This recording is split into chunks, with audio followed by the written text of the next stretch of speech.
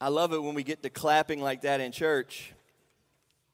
It's hard, really hard for me to stay on beat, though. So much so that as soon as we started singing, I had to stop clapping to be able to sing. I hate that I'm like that, but it's so good for us to be here on Christmas Eve, to take just a few minutes. I mean, this is a short service. This is the shortest service that we have here all year long. This service is shorter than the Good Friday service. Usually our services are an hour or more. This is a short one because we know at Christmas time there's a lot going on. And while it is brief, it packs a punch. It is very meaningful. This may be the most meaningful service that we have here all year long. We enjoy this. Those that attend really enjoy it. There's just something about making Christmas about Christ. There really is. I intentionally prayed in the opening that Jesus is the reason for the season. And I hate that being like cliche and on signs and bumper stickers and magnets and things like that, because then it becomes kind of watered down. You've heard that before. But I love anything that helps me and you and us make Christmas about Christ. This service certainly does that. This year, Christmas falls on a Sunday. And I was informed this week that won't happen again for 11 years. So it'll be 2033, the next time Christmas is on a Sunday. I'm thankful for that. And in case anybody was wondering, we will have church in here tomorrow morning. Tomorrow morning we'll be back here for anybody that can make it.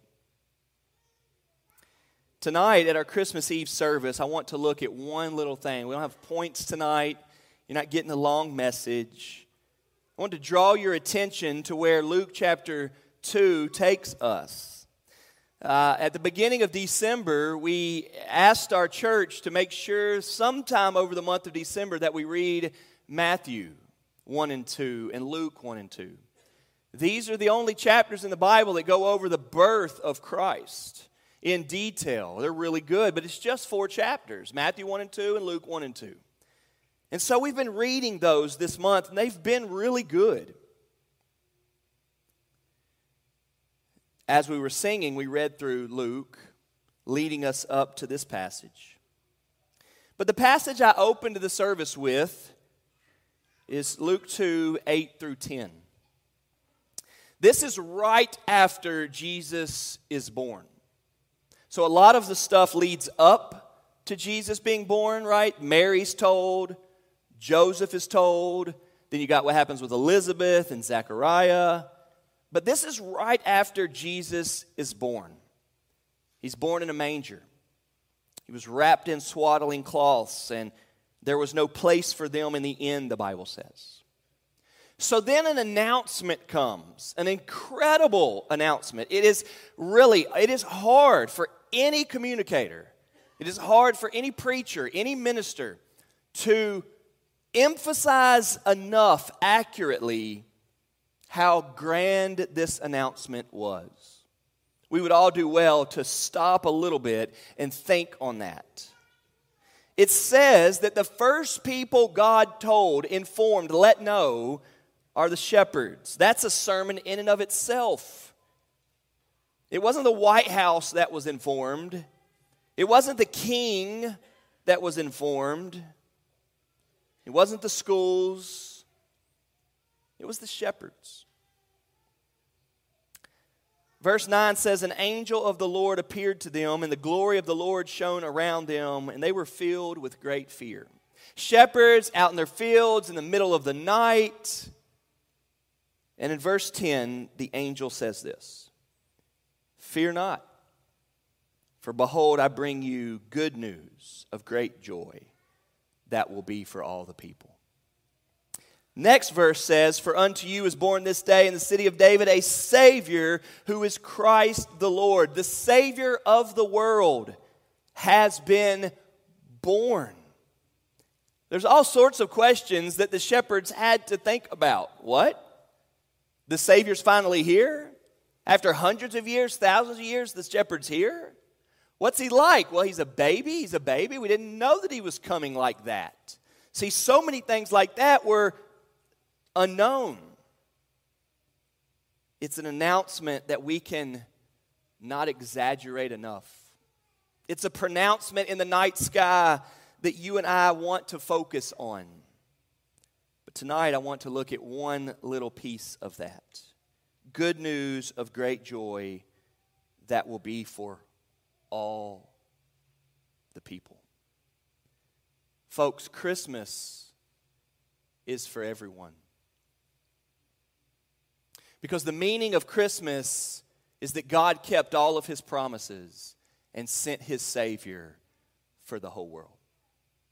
Christmas is for all the people. It says that in Luke 2:10. The first people to ever hear about Christmas, Jesus being born, were the shepherds. And they were told it's for all the people. What is for all the people? That there is a Savior, that He has come, that He was born, that He's been born. What is for all the people? That the Savior is here. That message, the Christmas message, is for all people. We struggle with that. It seems like year after year, especially the past several years that we've had between all that's gone on, we've gotten more and more into boxing people in or categorizing people or labeling people. And that's not always judgmental. That's not always negative or critical. It's just observation, but we really do that. We really do that. Religious people do that too. It's remarkable how often we think people are these types of people or those types of people. And our Christmas passage tonight in Luke 10 would have us refocus, recenter our thoughts and our feelings on what Christmas is really about. Christmas is an announcement for all the people. The Bible tries, if you'll listen to it, tries really, really hard to get us to see this. The New Testament begins with a really long genealogy, a long one. This morning I was sitting down with my youngest, Liliana, and I said, well, let's read the Bible together. And so she pulls it out. She said, what should I read? And I said, why don't you start at Matthew chapter 1? So she turns to Matthew chapter 1 and she says, I can't pronounce this. I can't pronounce these names. And I was reminded that it's the genealogy and that's hard to read. I said, why don't you start at verse 18? And then it gets into the part that you and I like better. But in that genealogy of 17 verses and all of those names, there are all sorts of characters, you all. There are people in there that are exemplary and there are people in there that are shameful. There are men and women, important people, people we don't know anything about. We're like, why'd they even make it? We can't even look them up. We don't even know anything about them. The Bible tries to show us that Christmas is for all the people. If we stay here in Luke, in the birth passages, Luke 1 and 2, you've got politicians, you've got kings, you've got shepherds, you've got status and no status, significance and insignificance. If you go to Matthew 1 and 2, it tells us the same thing. It's got wise men, magi, prophets, carpenters, lowly people. You get in past the birth narratives and you get into the life of Jesus and you see all sorts of things. You got wealthy people. The Bible often talks about tax collectors, publicans, Jesus dealing with them. We see some of them repent and trust in God. The Bible often introduces us to adulterers and how Jesus interacts with them. The Bible often points us to demon-possessed people that seem to be way out there as far as socially. Jesus interacts with them. The Bible gives us several passages where children are in the way. Bible tells us Jesus interacts with them. The Bible is showing us that Jesus is for all people, but for some reason, you and I will often back away from that. Drift, that's a good word for us, drift in our thinking for that, and we will see people as maybe not for Jesus. But Christmas reminds us tonight that it is for all the people.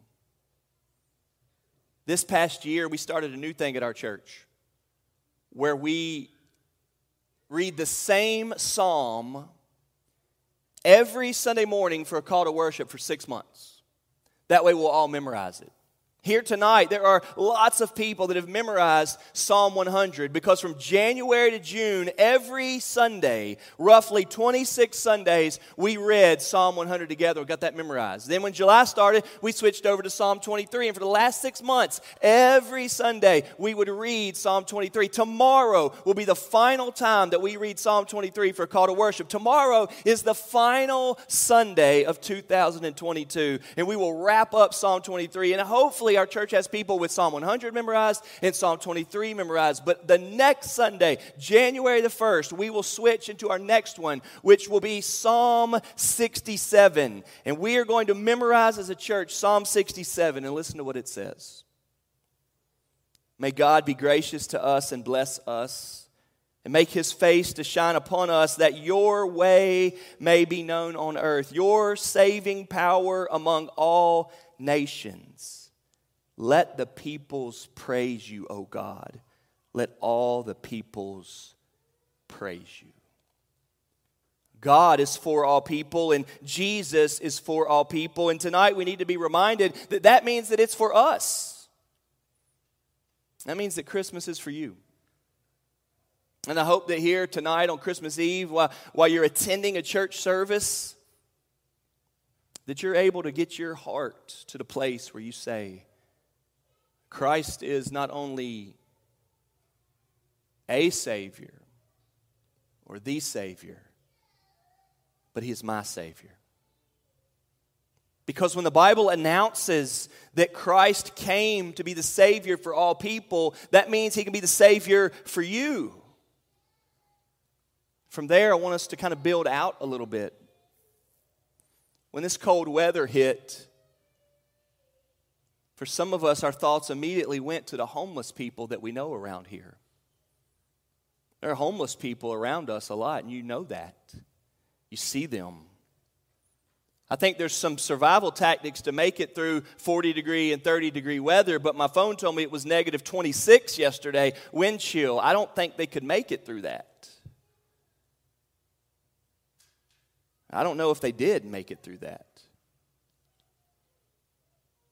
But I know the Bible tells me that Christ came for them. The attendance at Fairdale High School down the street has been growing for the past several years as the school continues to improve. And this year, there are over 1,400 students at that high school right there. 1,400 students that attend a school a block down the road from our church.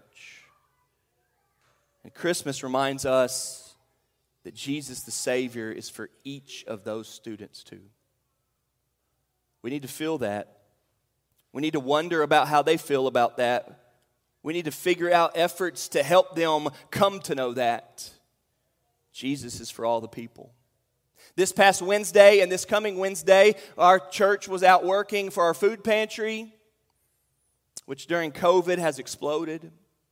This past Wednesday, we served nearly 300 households. That's what we do about every week. On our list of people that come regularly, there are now over 1,200 households that see it important for them to stop by on a Wednesday afternoon to get a bag of potatoes, some canned goods, some mac and cheese, some cabbage, some onions. This Christmas passage reminds us that the good news of great joy of the Savior coming is for them. There are a lot of people in this world. Just about a month ago, November the 15th, I hope you heard this. Just about a month ago, November the 15th, for the first time in the history of the world population hit 8 billion. 8 billion people in the world. I hope you heard that. And with there being 8 billion people in the world, that is a lot. But that is just right now. Doesn't even factor in how many people there have been throughout the history of the world. But this passage tells us that Christ the Savior came for them, for all people. At our student ministry on Wednesday nights, which is really good, and we are thankful for that, and we're really thankful for the people that work with it. On Wednesday nights, they emphasize a people group in the world, somewhere in the world, that is not as reached as America is. Places that haven't heard of Christ, places that don't have the Bible, places that don't have churches. And they each Wednesday night, they will share a people group to pray about and just put it on the radar of our students. And I think just a few weeks ago, maybe 2 weeks ago, it was the Somali people from Somalia. And they are reminded how few Christians and believers there are in Somalia. And I had one of our students come to me afterward and say, in student ministry, they told us Somali people are unreached. There's not a lot of workers there pointing them to Christ. There aren't a lot of Christians in Somalia. And then that student said, there are a lot of Somali people in my school. And if nobody's going to tell them there, maybe we can tell them here. Y'all, that's the way we think. That's what this passage wants us to feel. It's a Christmas passage. And I'm ready to get to Christmas presents too.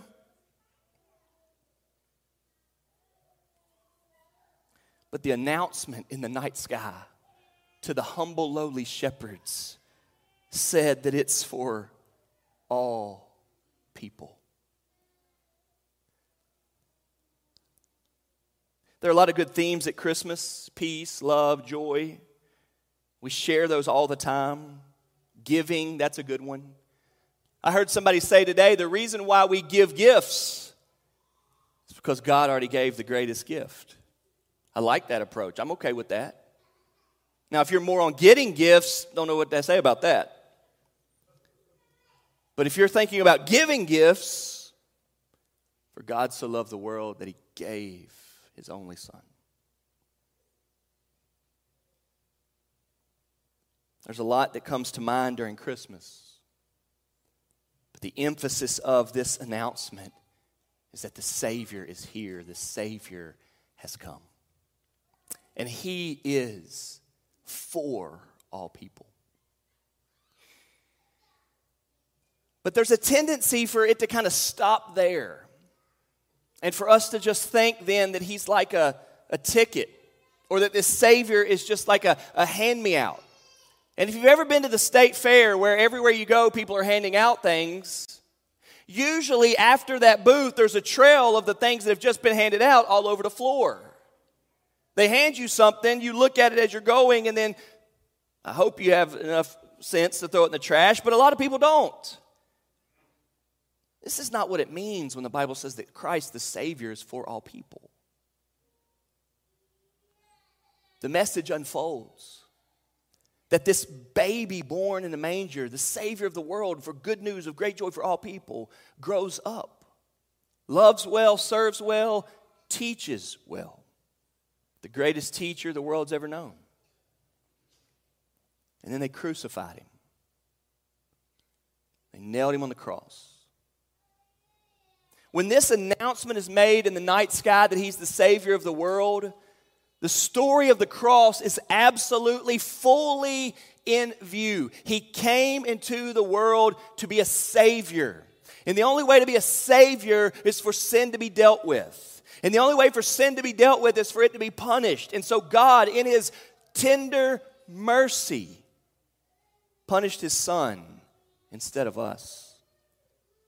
And so whoever will believe that, embrace that, accept that, receive that, go and get that, grab hold of that, and say the good news and the great joy that's for everybody is definitely for me. I need that.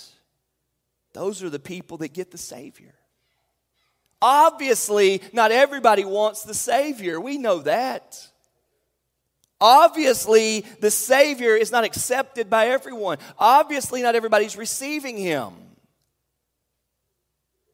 But that should not change that you and I view these people the way God informs us to. May we not be people that look around and see others and think, it's not for them. Christ ain't for them. Christianity's not for them. Jesus is not for them. Church is not for them. May the Christmas story and the climax here of this incredible announcement bring us back that He is a Savior available for all people.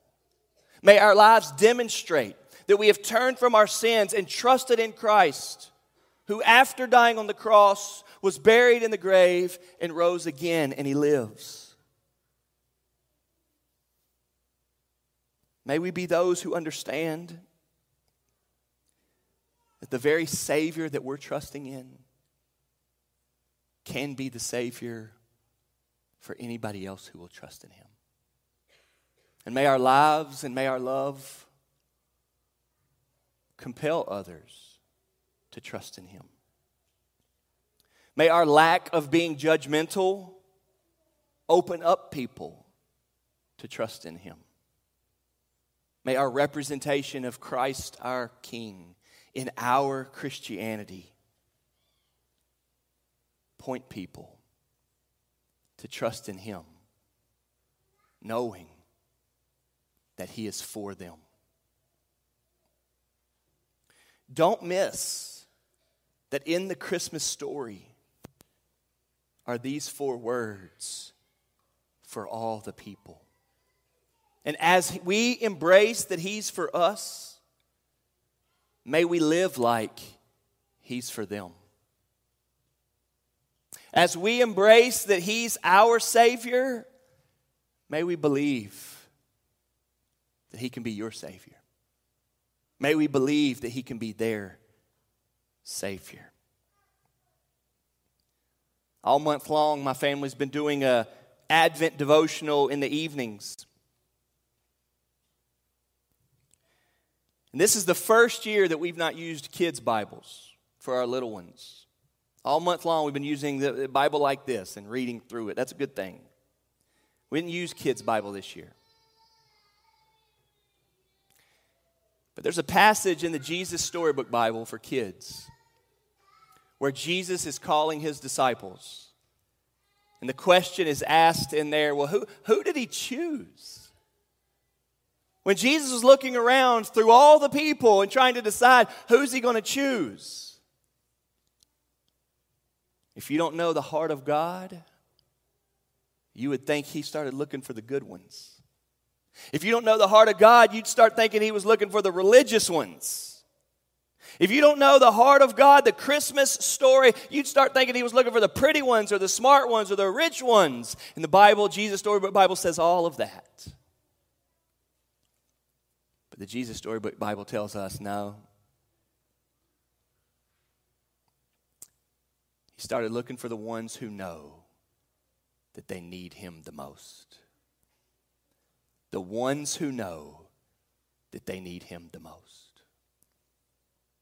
Folks, Christmas is for all the people, and it's received by the ones who need Him. If you're here tonight, would you recognize that you need a Savior? And would you believe that the baby at Christmas, who rose from the grave and reigns now as the King over it all, can be your Savior? Would you believe in Him? Let's pray. Father in heaven, we thank You for the good news of great joy for all the people. God, we pray that You would grow our heart, that we would be seeing all people as needing a Savior and having a Savior available for them in Christ. God, make us witnesses to that. Make us loving in that. But Father, before we look elsewhere, may we first know that we need a Savior. May we know that Christ died for our sins. May we confess our sins, repent of our sins, and trust in Christ. Thank You, God, this Christmas Eve for the Savior that came, Jesus Christ our Lord.